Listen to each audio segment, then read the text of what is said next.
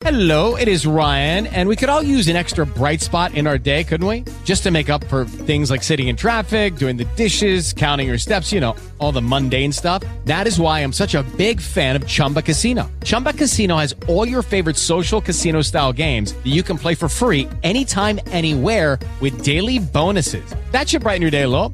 Actually, a lot. So sign up now at ChumbaCasino.com. That's ChumbaCasino.com. No purchase necessary. VGW Group. Void where prohibited by law. See terms and conditions. 18+. This podcast is brought to you by Most Valuable Podcasts, leading the league in podcasting entertainment.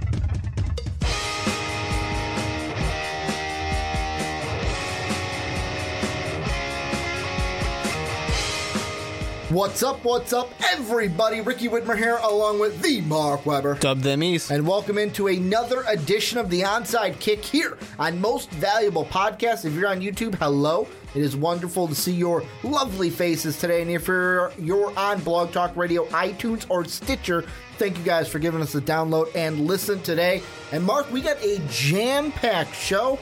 We're going to be talking about, it's a topic we looked at a little bit 8 months ago that we're revisiting because of comments made by Sean McDermott and the new Bills GM of Brandon Beane about Tyrod Taylor. Is he going to be the future at quarterback for the Bills? We'll dive into that. We're also going to have Jeremy Brenner on from BattleRedBlog.com, the Texan SB Nation blog, to talk about should Deshaun Watson be the numero uno starter for the Texans this season. Then we're going to end everything with a great topic. Sean probably wishes that he was here because we're talking Tom Brady. Oh, he's excited. It's going to be comparing Tom Brady with a little bit of Michael Jordan, so stick around. That is going to be a great topic to end the podcast. But, Mark, I want to get started with this Tyrod Taylor talk because we looked at, like I said, 8 months ago, we had a segment where we looked at, is he basically the guy? Is he the guy at quarterback for this Bills team, the franchise quarterback?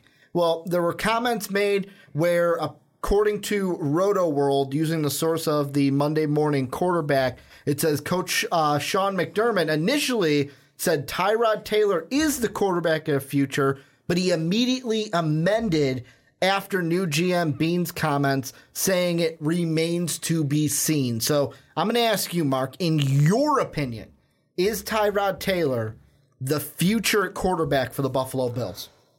This is a difficult thing to answer, and part of it's a little semantics. I think he probably should be the quarterback of the future. I mean, he's shown to be a successful quarterback. I don't necessarily think he will be because the Bills have kind of royally fucked this whole thing up. And I think there's a lot, some of that bad blood might be gone because of some shifts and changes going on with the Bills organization. But at the same time, he's not going to forget the fact that they were so non-committed to him. And then to go and say, quarterback of the future, wait, hold on, maybe not. It's just reminding Tyrod Taylor, these guys don't love me. They don't care. Somebody else will give me that love. That respect that I deserve. So the good thing about Tyrod Taylor is he's going to go out there, he's going to perform no matter what. He's going to give you these good numbers. The bad thing about this is I don't think he's going to want to be there anymore because, I mean, just time after time after time, they keep throwing it back in his face of we don't 100% believe in you. And I think that's wrong. I think he deserves it. I think he's earned his respect for this team. He's not top 5 quarterback material, but he's better than what,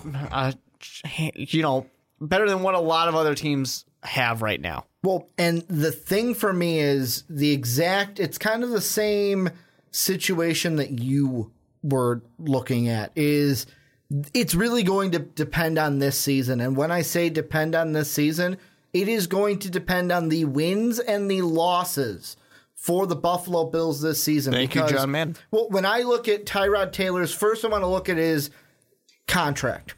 Technically, he's an unrestricted free agent in after the 2021 year. So 2022, he'll be a free agent. However, there are 2 possible outs that the Bills have. The first of which comes after this season. There's a potential out. They could, after this 2017 season, say, bye-bye, sayonara, see you later. And I wouldn't be surprised to see Tyrod's side saying, exercise that. Yeah. And if they keep them, they can keep them for 2018, then 2019, 2020, and 2021 club options. So really, it's one of those things where after each season, you basically have a possible 1-year contract from now until the biggest 2022 season. Yeah, the biggest non-commit contract there could potentially be. And the reason why I say that it depends on this season is I'm going to reference my way too early mock draft because it's going to come out sooner rather than later, and I'm going to kind of pull the wool and let you guys know and kind of spoil some things. Right now, the order that is being used, I use the same one as Todd McShay. Football Outsiders had their records. They got the Bills with the 8th overall pick. And with me, this is going to be the year where quarterbacks are going to go.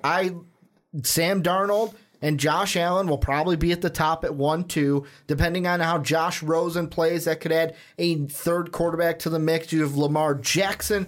Those 4 quarterbacks, to me, could all be taken in the top 5. And I actually have them all going in the top 5. I have 4 quarterbacks in the first 5 picks of the way too early mock draft. And if the Bills, let's say, fall in that top 5, let's say even they're at a 1, they're at a 2, maybe they're at a 4, they're going to get an opportunity if they're in that top 5 to get one of those quarterbacks. So that, to me, is where this plays in.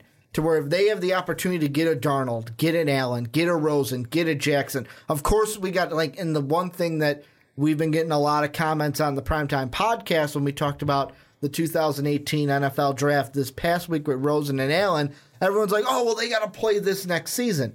I get that. You got to play this next season. The Bills have to play the season because we don't know if they're going to be a low draft pick or a high draft pick. But if they're a higher draft pick in that top 5, looking at the quarterbacks right now, I would look at that and go, bye-bye, Tyrod. I am going to draft a guy that I actually like and want to commit to. Well, here's the thing that amazes me about this. I mean, it shows such a lack of foresight here to say, I'm not willing to commit. I mean, to the words being used is that Bean is far from sold. And they're going to keep turning over every stone until they're 100% set. And to me, this is like, you just don't have to say it. That's the thing that amazes me so much. Keep it behind closed doors? Yes, you can just not talk shit, basically, is what it comes down to, because that's all they're doing. They're talking shit about their own quarterback. And to say that it's a battle is one thing. You can go out there and say, hey, it's a battle. Go win your job. It's another thing to say that, if Tyrod wins the job or somebody else, what the hell does that... They do have Cardell Jones, and they drafted Nate Peterman this year. Yeah, in what, 5th, 6th round? 5th round. 5th round. So, you just don't need to say it. If somebody else goes out there and they win in the preseason, awesome. No one's going to have any issue with that. If you're the number 1, 2, 3, 4 overall pick next year, and you're going to go out there and draft quarterback X, whoever's the number 1 quarterback, take your pick for your favorite, all you college football fans. If you go do that, no one's going to blame you. So why do you have to come out here, shoot your quarterback's confidence, assure him that one fuck up and he's gone? A guy who's only thrown, 12 interceptions in the last 2 years? That's 30 games that I believe it's 30 games that he's started now in these last 2 years. 12 interceptions in that. That's you're pretty happy about that. 20 touchdowns in that first year, and 15, 16, 17, something like that in the second year.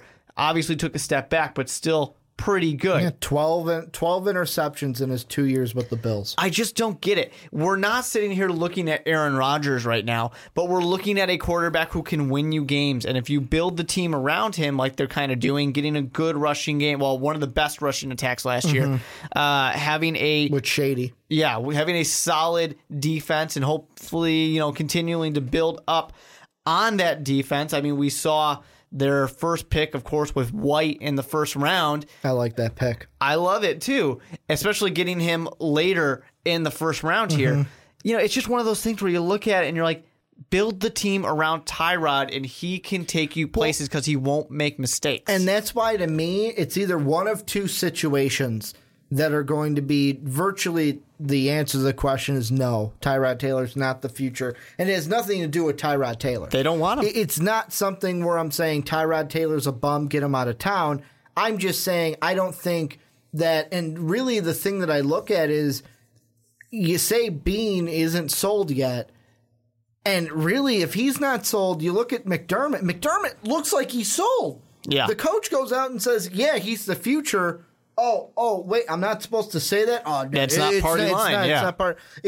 I look at it and I go, either one of two things is going to happen with Tyrod in this situation. Number one, the Bills are in a prime position to get one of the top quarterbacks, and they do it. And I'll say, I'll leave Lamar Jackson out because he's the quarterback that I have him third on my board right now of quarterbacks just because I like him. I have that little bias. I think he's going to be a phenomenal talent.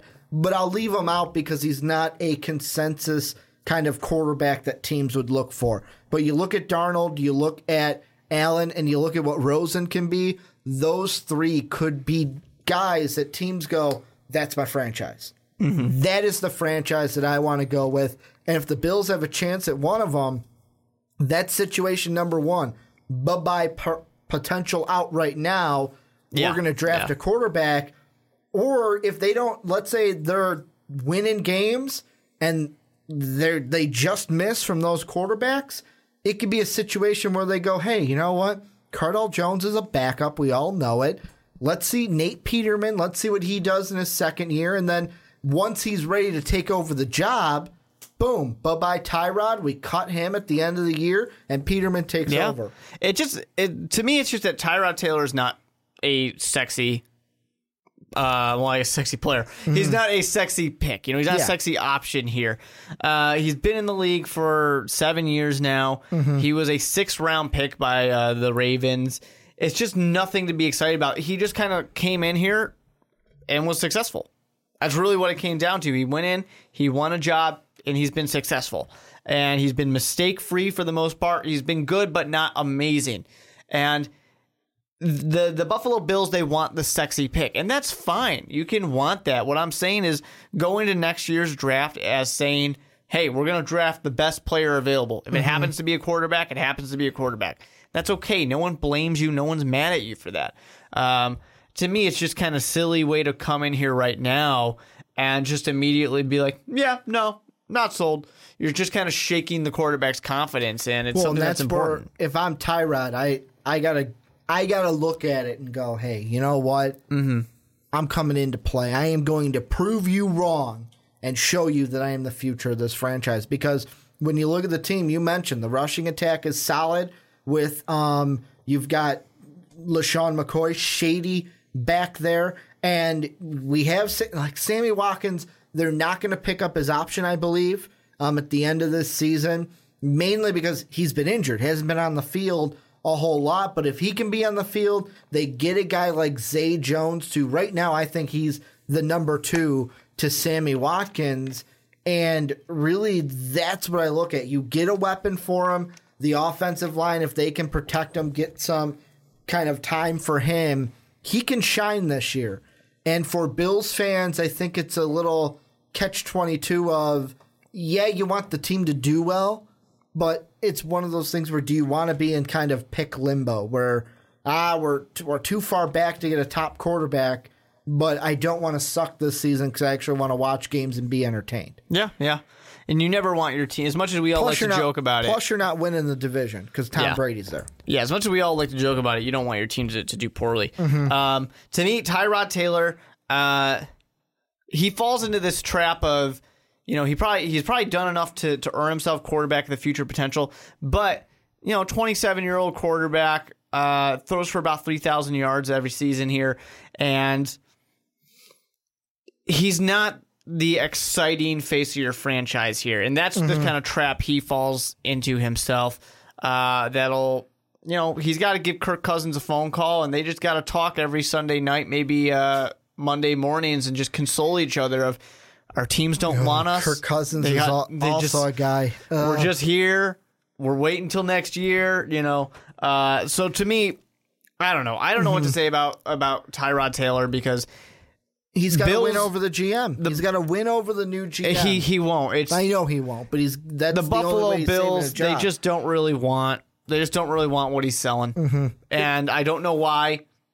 He's selling a great product for him, and they don't want it. Like I said, either one of two things is going to happen. They're going to be high enough to draft a prime quarterback this year, and they're going to go ahead and do it and kick him off to the side, or he'll be on the team, we'll take it, and then once Peterman is ready, if Peterman's ever ready, then it'll be, okay, you're gone, Peterman takes over the job. Fortunately for Tyrod, he doesn't make mistakes that often, because I could totally see the Buffalo Bills being a team to say, ooh, you threw 2 interceptions in the game, you're out of here, bud, and just pull the string, as soon as possible. Just because it's almost as if they want him to fail. A little bit. And the thing that I will say that it's good that he has this on his side is he's got the coach on his side. He does. It seems like to me he does have McDermott on his side. Yep. So that may help him a little bit this season. But his boss, the GM, he might want to do what the boss wants him to do because turnover is pretty fast in Buffalo. That is true. This was McDermott's first year. We know how quick that turnover was after they got rid of Rex Ryan. But let's turn on to the fans. You guys let us know down below. What do you guys think? Is Tyrod Taylor the future in Buffalo? Will he get a chance? Will the Bills be high enough this year to get a quarterback and that will force Tyrod Taylor out of town? Let us know down below in the comment section. But, Mark, we got to move on into our next topic, and this is a special one on the Onside Kick today. We got special guest from BattleRedBlog.com, the Houston Texans site over at SB Nation. We got Jeremy Brenner joining us. You can follow him on Twitter at Jeremy_Brenner. Jeremy, how you doing today? I'm doing great. Thank you guys for having me. It's an honor. Thank you guys so much. Oh, no problem. This was a topic that I talked to Mark last week about, and I'm like, you know what? I want to talk about Deshaun Watson. I want to talk about the Houston Texans. We got to get somebody on that actually has a beat on the pulse, per se, when it comes to the Houston Texans. And I'm going to kind of promote you a little bit, Jeremy. You did an article not too long ago about the kind of way too early predictions for the 2017 Texan rookies. And for everyone who wants to check that out, all the Texan fans, that'll be down below in the description. But, Jeremy, I'm just going to be frank, and I'm just going to throw it right to you. You go up and the Texans trade to get Deshaun Watson. They make a bold move after the Chiefs kind of take your guy, per se, in Patrick Mahomes. I'm going to just hit you with the question. Should Deshaun Watson be the starter for the Texans here in 2017? I'm going to correct you right here. Our guy is Deshaun Watson. This was the guy I wanted for my Texans from day one. He was my quarterback one on this board. I was a little surprised we had to jump up 13 spots to get him. And as much as I love Deshaun Watson, I don't think he should be the starter week one. And that may be an unpopular opinion among Texans fans, but I think Tom Savage should still be the starter for the time being. At least for week one, Tom Savage should be the starter. I do find it interesting because I don't disagree with the idea that you want some kind of veteran to just hold down the fort while Deshaun Watson gets ready. But don't you kind of feel, maybe it's just me, when I see Deshaun Watson play, when I've seen him play in college, he is that transcendent kind of player. Not saying he's the greatest player in the world. That's not how I'm meaning transcendent. I'm saying he's that guy who is that personality. He's that leader. He gets into your locker room and he takes over the team. That's not the kind of guy I would want on the bench. I want to put him out there because he's going to start to lift some of these other guys to motivate them to do more. And I just look at Tom Savage, 3 games last year? Probably like 2.5 is really what you would want to count. And it's just nothing impressive to me. I at least have hope, with Deshaun Watson. Sure, you can have a quarterback battle, but to me, it's Deshaun Watson day one. I can't imagine it any other way. And that's also exactly the reason why I was so glad that Watson was the guy the Texans ended up taking, because he is a leader. He is a winner. He started as a freshman in high school, started as a true freshman in college, and now as a true freshman in the pros. There's a little bit of a different story in my book because Tom Savage has been in this system since day one. Since Bill O'Brien got there, Tom Savage has always been there. So Tom Savage is very knowledgeable of the system that they run. He's been running it for 4 years. However, he's been injured for most of this time, or he's been buried in the depth chart by the Bridges, by Fitzpatrick and Mallett and Hoyer and Osweiler and all those bums. They were bridging to lead up to Tom Savage. And I think the reason why Deshaun Watson is here, because Deshaun Watson is just a guy they could not pass up. And I think bringing Deshaun Watson on board lights a fire under Tom Savage's butt, because it really gives him some real competition, and it will bring the best out of Savage. We saw a little bit at the end of last year where he was able to get a start going, and he got injured again.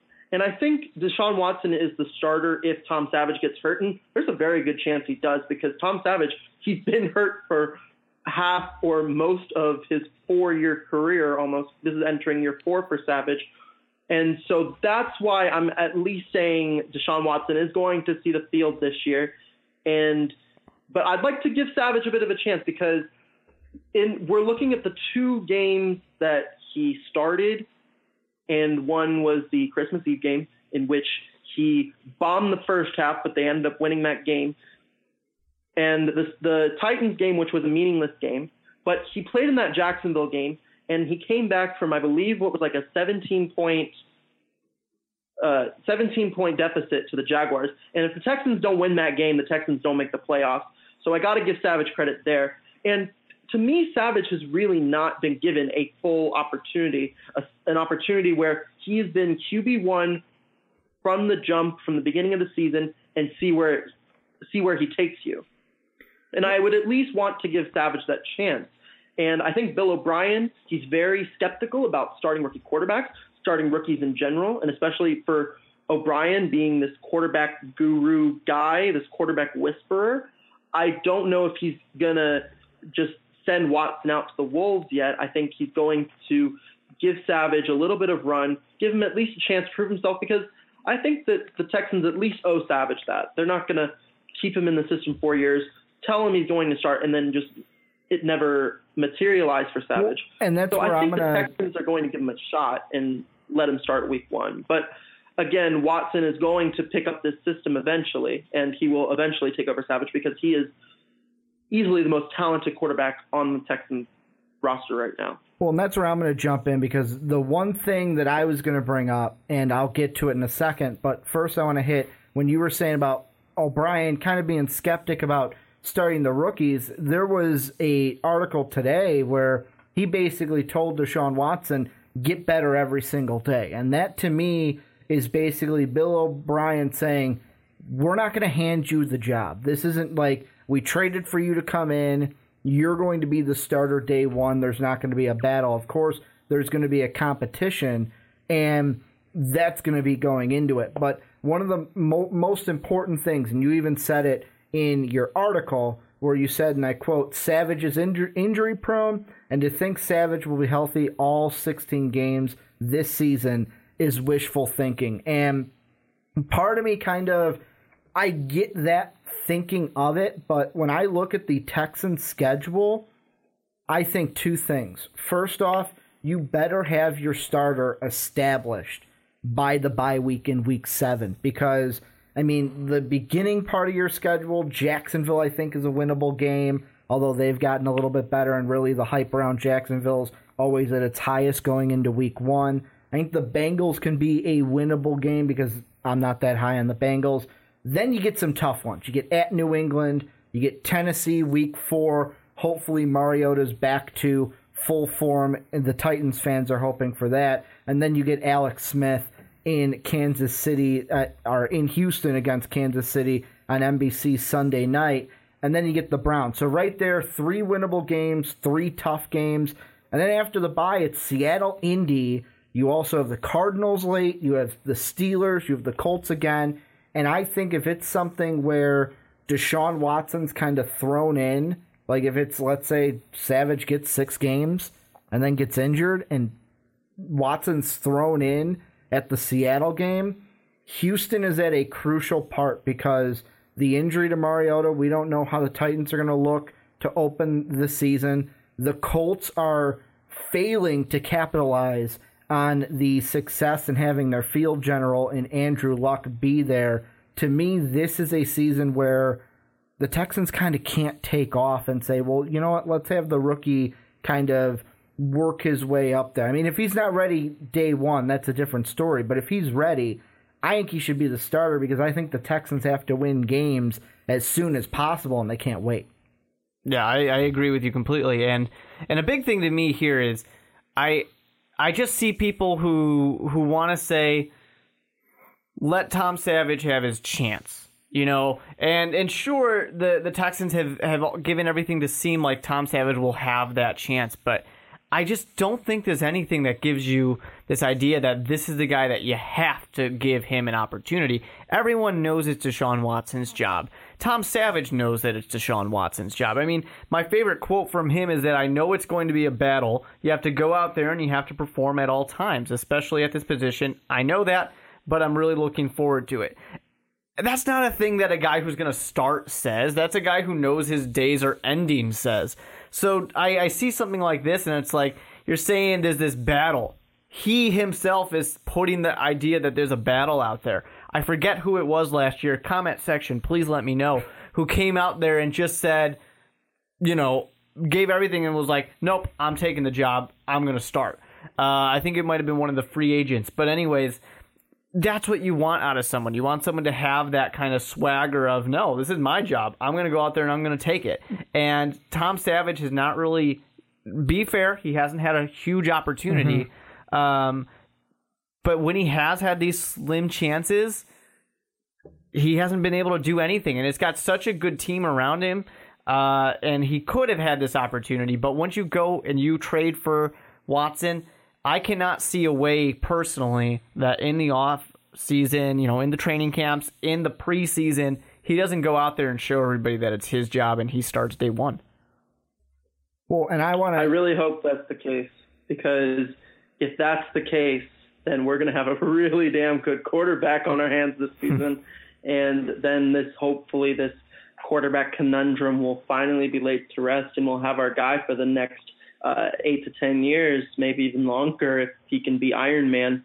But that's the good thing that can come out of this, is that Watson and Savage are going to bring out the best in each other with this competition. And I think that's a little bit strategically what the Texans wanted, is they wanted, and that's why they really didn't want to hold off on it anymore. They've been so conservative about drafting a quarterback. They've only drafted, after David Carr, they only drafted one guy in the first 3 rounds of the draft, and that was Dave Ragone back in 2003. Therefore, Rick Smith, who got the job in 2006, hasn't drafted a quarterback in the first 2 days. And I was shocked when they traded up to get him. And I was like, and that's the thing, is that it's going to be very difficult to trade up for a guy and then not let him start. Exactly. And but fortunately the Chiefs are going to do that. Fortunately for the Texans, they haven't necessarily needed to. I mean, when they had Matt Schaub, even though we all remember, you know, him throwing a million picks, the pick six. He was a good quarterback, a really good quarterback for a long time. Brock Osweiler was supposed to be a good quarterback for the Texans. They haven't necessarily needed to do it, so they've been lucky in that sense. Well, and the one question that I want to ask you, Jeremy, kind of to get the Texan side of things, because both Mark and I are not Texan biased and don't have that Texan fandom with us. You mentioned, and Mark even mentioned it too, when you go out and make the jump that the Texans did, there's that little pressure that you have to go ahead and start Watson. And to me, I look at not just making the move, but what you gave up to get him. You have virtually given the Browns with the Osweiler move and now this move. You didn't just give them your first-round pick at 24, or 25, which is okay. You can give them the later on. You gave them next year's first, too. And this is a team that, unless another move is made, you don't have a pick in the first or second round. So does that even add more pressure to say, maybe we start Watson a little bit sooner rather than later? Absolutely. And that was basically the reason why I was so surprised they made a move, because they already traded their 18 second in the Osweiler deal. So I was like, if they're going to make a move and trade some of next year's picks or trade some of this year's picks even, you're running a very thin draft class. And so that means that the draft picks were made this year, like at least 4 or 5 of them have to be hits. And we have 7 rookies, and Watson is the most important one that has to hit. Because if he doesn't hit, that can set the franchise back into mediocrity or even worse. And because if this draft class is a bust, next year's draft class probably not going to be a very good draft class because we don't have those first 2 picks. So if Watson can be that guy, that cornerstone that will be there for a while, that won't require a quarterback draft pick early in any more of these drafts in the foreseeable future, then that would be spectacular. And that's a lot of what they need Watson to be. They need Watson to be able to perform and deliver and be the guy for a while.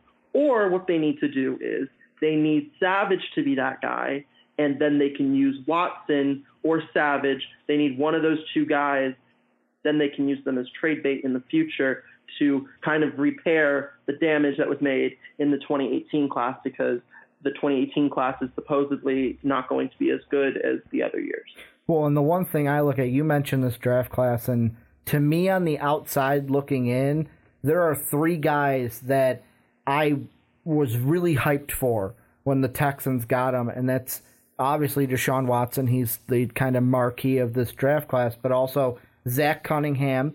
He's a guy that I thought could have even been taken at the end of round 1. And then a guy who there has been, I heard that Bill O'Brien said he came to the rookie minicamp kind of out of shape, and it's one of those things where you could get into shape, but how do you really take that into? I also like Deonta Foreman. And, I know you could say, well, now there's a little bit of a logjam with Lamar Miller and Alfred Blue, but that could maybe force, hey, maybe we can move one of these guys if Foreman kind of proves himself. I really like Foreman out of Texas. Besides Watson, are there any rookies in this class where you're saying, you know what, Watson needs to hit, and then this guy needs to be just as good? I think the safest pick in this draft was Zach Cunningham in the second. Great value pick for the Texans, and he's a guy that can play multiple positions. He can play outside and inside, and they have a needed outside linebacker with John Simon going to the Colts. So he could even start in week 1, although I think he'll be seen more as an inside linebacker, and he'll replace Brian Cushing once he ages even more. But he was the safest pick in this draft. Deonta Foreman was not even on my radar because I really didn't think the Texans were going to go running back that early, or if at all. But they must really like Deonta Foreman if they were willing to use a 3rd-round pick on him, and they already got Lamar Miller in, who killed it last year. I think that he's one of the most underrated free agency signings, in my opinion. Yeah, I think that the obvious thing with this is that they want to give Deshaun Watson that help. When you go and get yet another running back, when your running back situation was pretty set, you're one of the better teams running the football last year, you're just saying, we have a young quarterback, he needs some help, we're going to give him it. Because you've already got one of the best wide receivers out there. You have a great running back already. You have a lot to... you don't have a lot of room to go up, necessarily. The passing game is what really needed to go up, and you hope that Deshaun Watson is the answer to that, because we all know the woes that were Brock Osweiler. But really what it comes down to me when I see something like that is they're saying, young quarterback needs help. And they went out there and they tried to get him that help for sure. And this shows to me one more reason why they're not even thinking about Tom Savage. Deshaun Watson's the starter. Well, and kind of the one thing, I want to wrap things up with this question for you, Jeremy. we've already answered, should Deshaun Watson be the starter? We answered that at the beginning.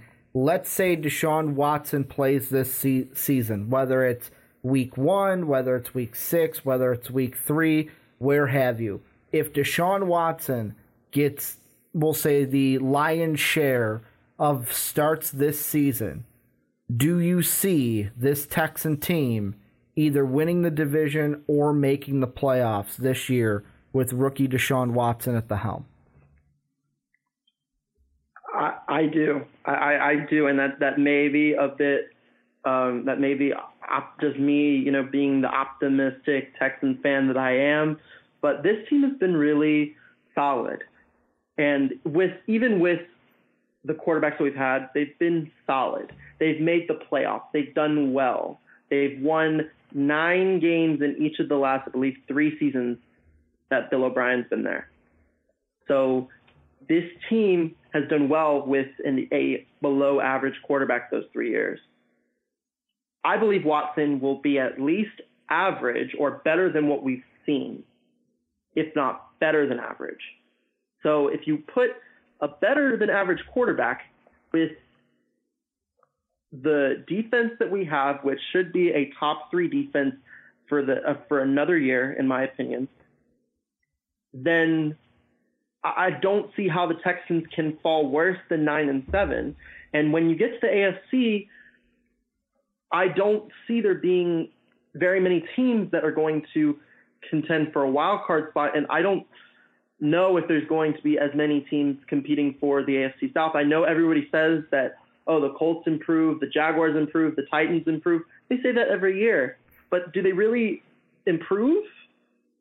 They haven't, backed up their expectations.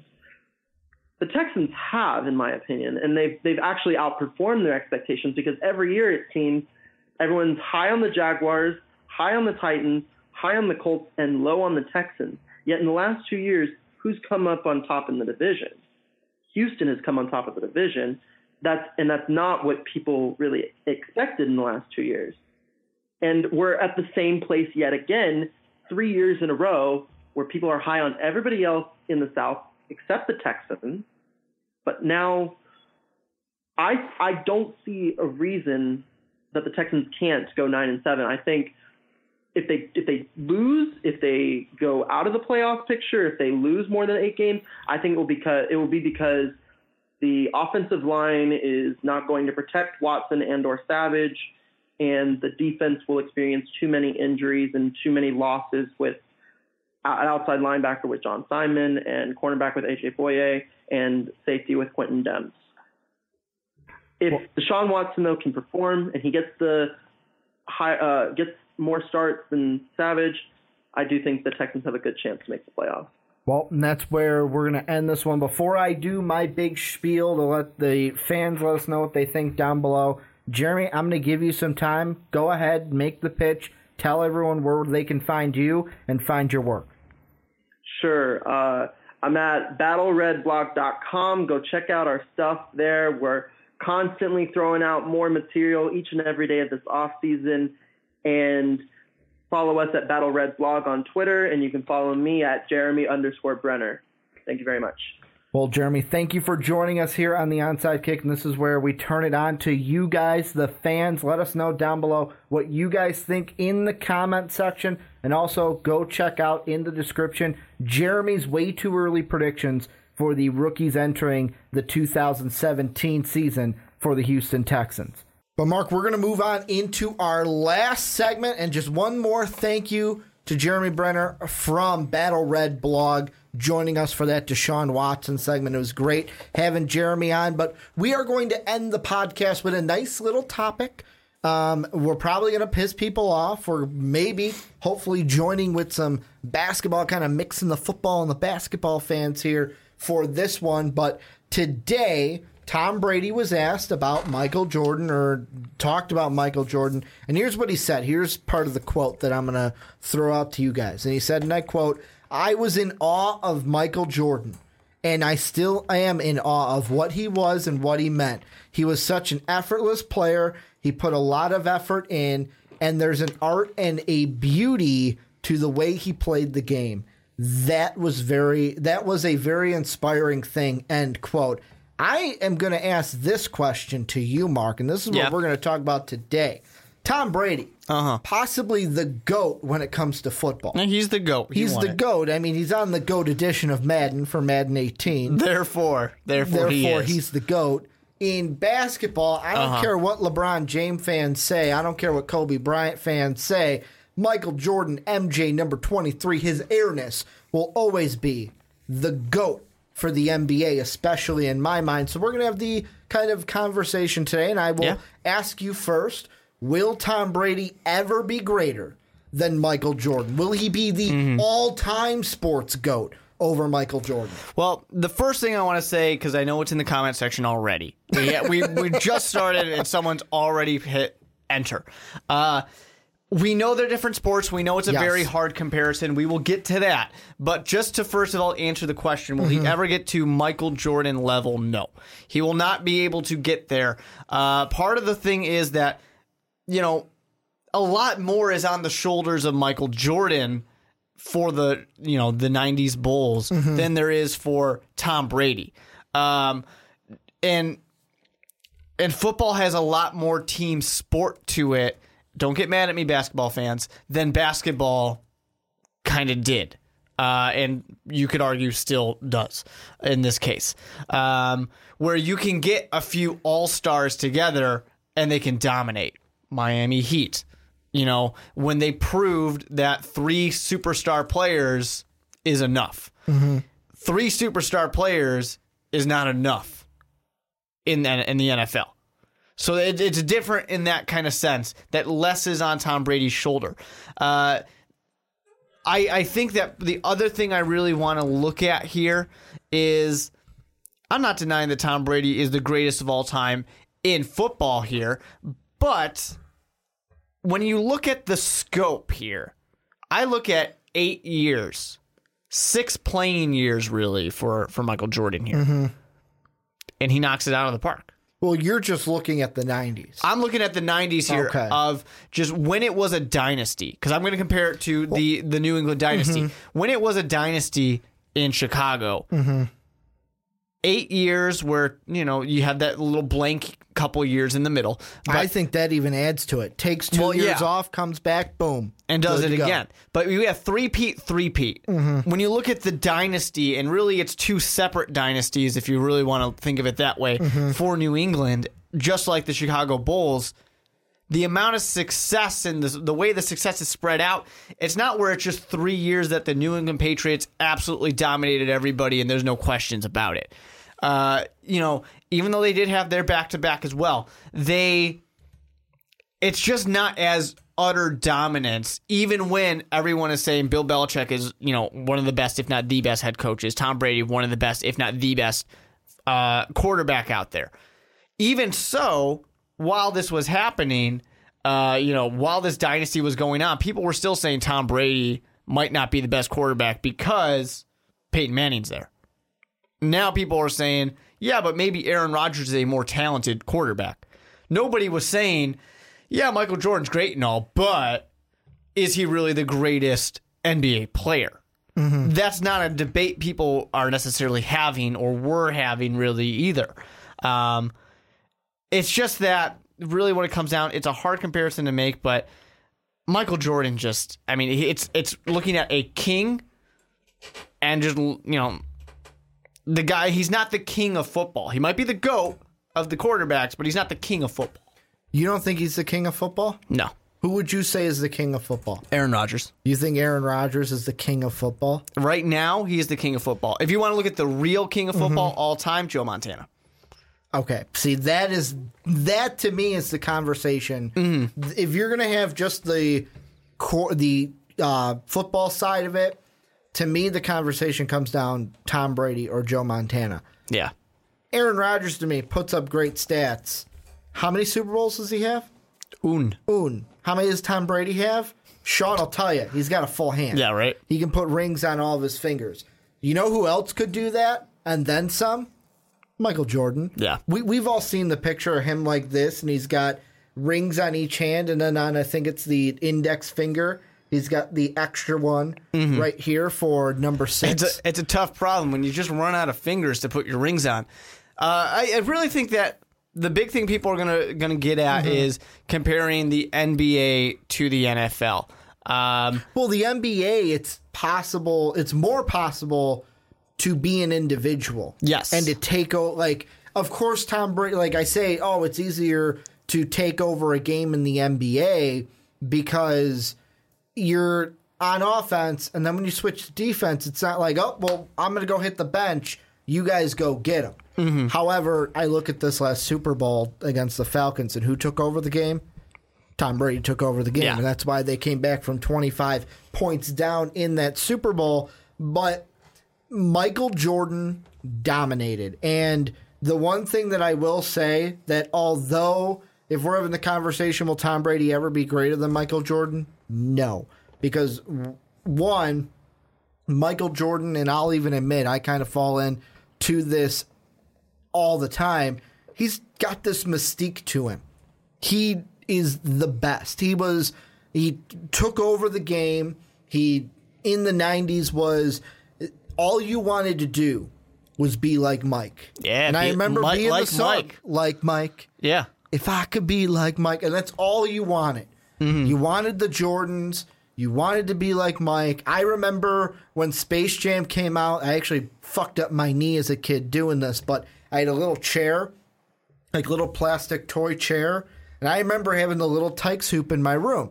And what did I do? One foot on the chair, put the other leg behind me, stretched out like this, trying to stretch like Michael Jordan did. I fell and slit my leg, and I couldn't walk on it for about a week. And that ended Ricky's basketball career. That taught me never to stand on plastic chairs as a kid. But with Tom Brady, it doesn't help that, when the offense comes off, obviously he doesn't play defense, doesn't play both ways. But the one thing that both of these players do have, which make them great in their own right, is they have that kind of, that fuel, that fire. And the way I describe it is Michael Jordan, there's a distinct time where I'm like, if I ever want one quality, it's this. And it's when Michael Jordan came back from baseball. He actually came back midway through the 94-95 season. And they were in the playoffs against the Orlando Magic. He was wearing the number 45 because his dad had died, and he wanted to honor his dad. So he's wearing 45, and the Magic beat him in the playoffs. And the Magic just make this really stupid comment that Michael could hear. It's like, well, I guess he ain't 23 anymore. Mm-hmm. What did Michael do? Came out the next game with 23 on and toasted him. Straight roasted the Orlando Magic. Tom Brady has that same kind of fire within him as well that he can turn on at a single notice, i.e. this last Super Bowl. His team was down by 25. Boom, turned it on, won the game. Sean went from depressed, put him on suicide watch, to the happiest kid in the world. That is the two things that these two guys share, and that's what makes them great in their own right.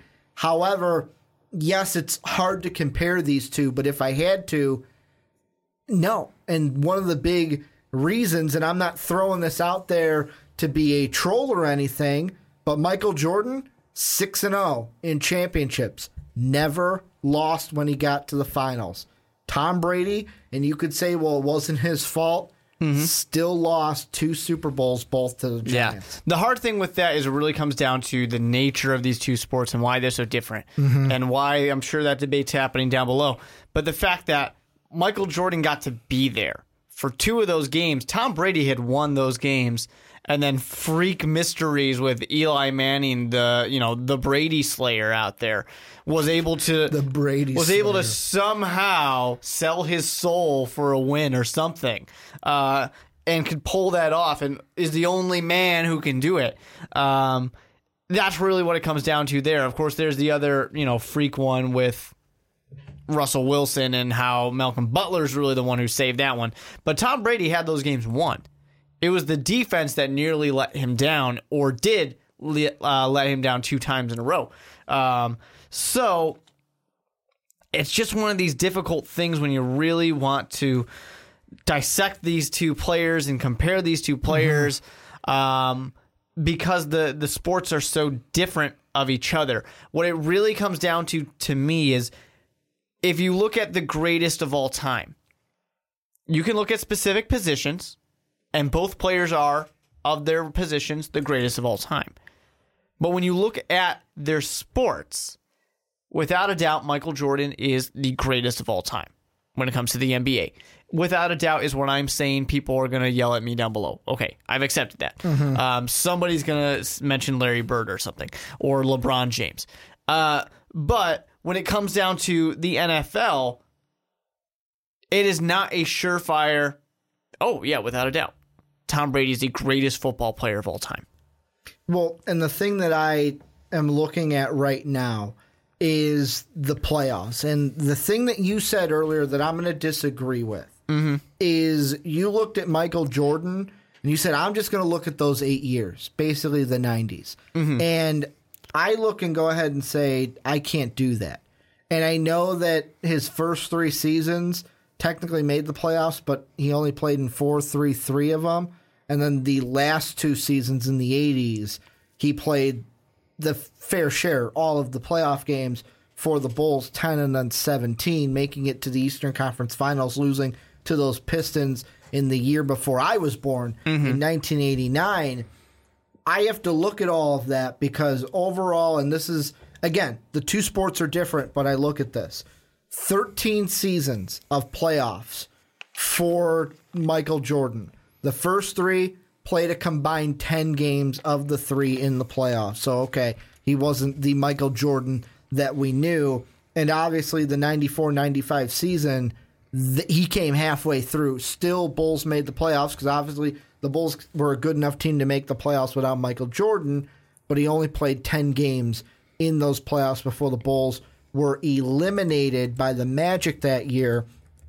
And the thing that with Tom Brady, he has more playoff appearances, but it's like you mentioned, and with Michael Jordan, which what makes him so great is those 8 years.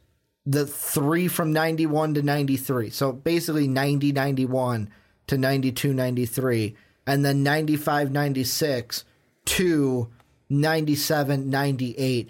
Whereas Tom Brady, first 3 years in the league, our first 3 years that he played, because 02 didn't make the playoffs, but 01, 03, 04, his first appearances in the playoffs, boom, boom, boom, Super Bowls. Yeah. Just won the Super Bowl each one of those years. Then you have 05 all the way until 2014, where he made it 05, 06, 07, off 08, 09, 10, 11, 12. So 08 was the only year he didn't make it. Oh, wait, guess what? What happened that year? He got injured, so he didn't play. That was the Matt Castle year. But you look at every other, there was that span of time, almost a decade, that Tom Brady didn't make the Super Bowl, didn't win the Super Bowl. Yeah. He was in the Super Bowl. He was in 2 of them because he lost to the Giants. But there was that gap of time where not only did he not make it to the Super Bowl in that gap, he lost 2 of them in almost a 10-year gap. And I think that's such an interesting thing when you just look at these players and, you know, when you're talking about who to compare it to. The reason why we put Tom Brady in there is because of his ability to lead, his just pure success. And it was this side of the table where I was sitting right here and Sean sitting right here. And him and I had this debate on why is it that Tom Brady is the GOAT when we will sit here and have the discussion. People will openly admit, and someone probably said it down below in the comment section, Tom Brady is the greatest of all time because of his success. Aaron Rodgers is a better quarterback, though. And that, to me, that blows my mind. And I will even say it. I will agree with it. But it blows my mind that we can say this quarterback is better, but this one is the greatest of all time. Even though this quarterback is better, that doesn't make sense to me how we can say that this guy can put up better numbers. If I want one of them in their prime, I'm going to take that one. But the other one's better. Okay, let's be honest. So I'm taking anybody in their prime. I'm taking Tom Brady. No, I would take Aaron Rodgers. I'm taking Tom Brady in his prime. If you put Aaron Rodgers on any of these Patriots teams, Super Bowl. If if we switch places and Aaron Rodgers was the quarterback of the New England Patriots and Tom Brady of the Green Bay Packers, no one else would have ever won a Super Bowl. I'm being exaggerating here, but nobody else would win a Super Bowl. But the thing with Tom Brady, and this is where I think he's got Aaron Rodgers beat. Aaron Rodgers, I can put him on every single team in the NFL. Yeah. Will not make the playoffs with every single team. I put Tom Brady on every single team, even the Cleveland Browns. Oh, no, you are... That Cleveland Browns team is making the playoffs. No. Aaron Rodgers is a better quarterback. He's a better quarterback. But he's not as successful of a quarterback, but he is a better quarterback. And that's the thing I'm getting at, is Tom Brady, the thing that he has that Aaron Rodgers doesn't... Is a better coach. Is that winning. Well, some people may say that, Michael Jordan without Phil Jackson, what do you got? Sure, but that's not the argument I'm making. No, I know. But I'm even saying, even the guy that we're trying to compare Tom Brady to... Yeah.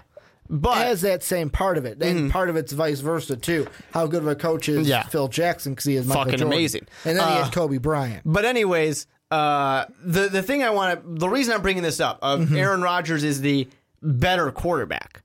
I think you have a better argument saying which one of these type of guys is better, or if you want to compare Montana, if you want to compare Brett Favre, these guys, the stat guys, Peyton Manning. Those are better comparisons when you just take out the success, because rings aren't all that matters, and that's something that always gets brought up as well. When you look at Michael Jordan, sure, the man's got 6 rings, but he also has 10 NBA scoring titles, 7 of which were consecutive. He has 6 MVPs in the finals. He, 866 consecutive games with 10 points or more. 1,463 free throws made in the playoffs. I mean, I'm just looking at the litany of records that Michael Jordan has held, and it's just incredibly impressive where you look at this and you just say, without a doubt, can you be better than Mike? Probably not. Well, and that's the thing with Tom Brady. And I get it. We've said that football isn't just Tom Brady. It's more of a team sport than basketball. But within those years off from the Super Bowl, here's a very kind of interesting observation. The first year that happened, the 06 playoffs after they won the Super Bowl, they go ahead and beat Jacksonville 28-3 in the first round. And then in the second round, go into Denver. Jake Plummer-led Denver Broncos beat them 27-13. That Super Bowl was eventually the one in Detroit that was Pittsburgh over the Seattle Seahawks. Then you go to the next year. Who do they lose to in the AFC Championship game? You should know, because this team then went on to play your Chicago Bears. You shut your filthy mouth. The Indianapolis Colts. And you want to know what's a funny thing about this Super Bowl?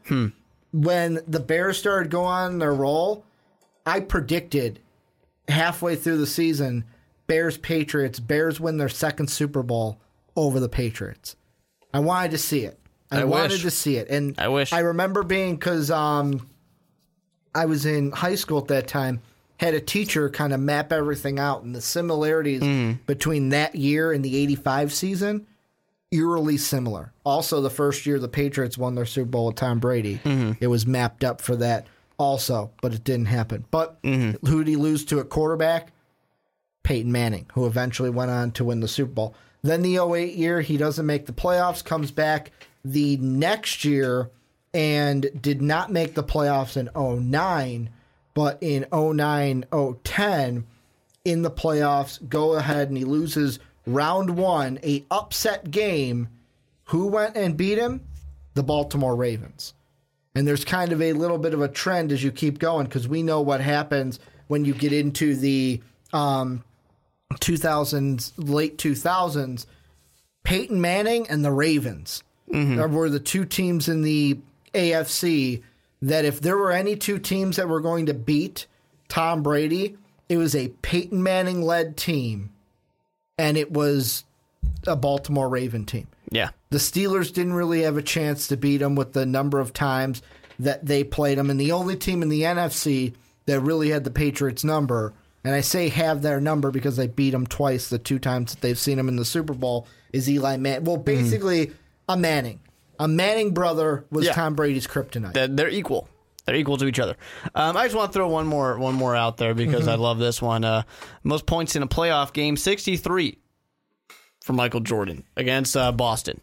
That was in the 80s, wasn't it? Yeah. I want to say 86. that was before the championship run in the early 90s. Yep. I just think, when you go Michael Jordan purely knew how to take over the game. When you go purely off of success, one guy's got 100% of his finals, the other one does not. I know that's something that a lot of people say, and it's not that simple, but that's an easy thing. When you start looking at records, Tom Brady just doesn't have them. He's got his own, but it's just not at the level that Michael Jordan had. Well, and kind of the last question, this will sum up the Michael Jordan to Tom Brady. And all right. you were mentioning it, the 6-0. That's what people like to say, like myself. 6-0, perfect in the finals.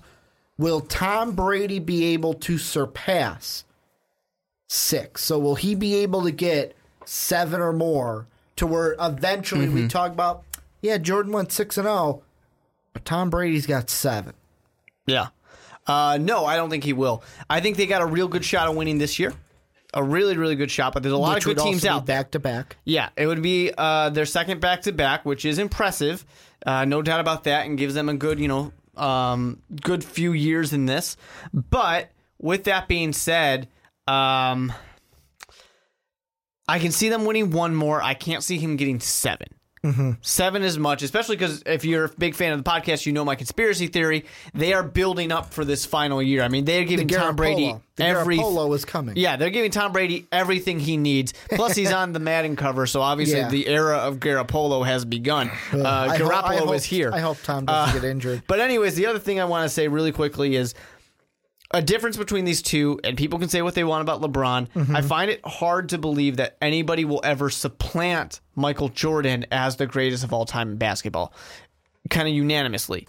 Oh, I don't think so. I don't think. Yeah, I say that no one's going to supplant Michael Jordan. No one's getting above him. I think he's always going to be the GOAT. Tom Brady, I don't doubt that somebody can get better than him because it's a passing league.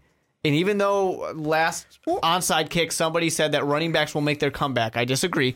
This is a passing league. There will be a quarterback that does more than Tom Brady. Well, and even look at it. There are so many. We have the Aaron Rodgers debate because Aaron Rodgers statistically is a better quarterback, better than Tom Brady.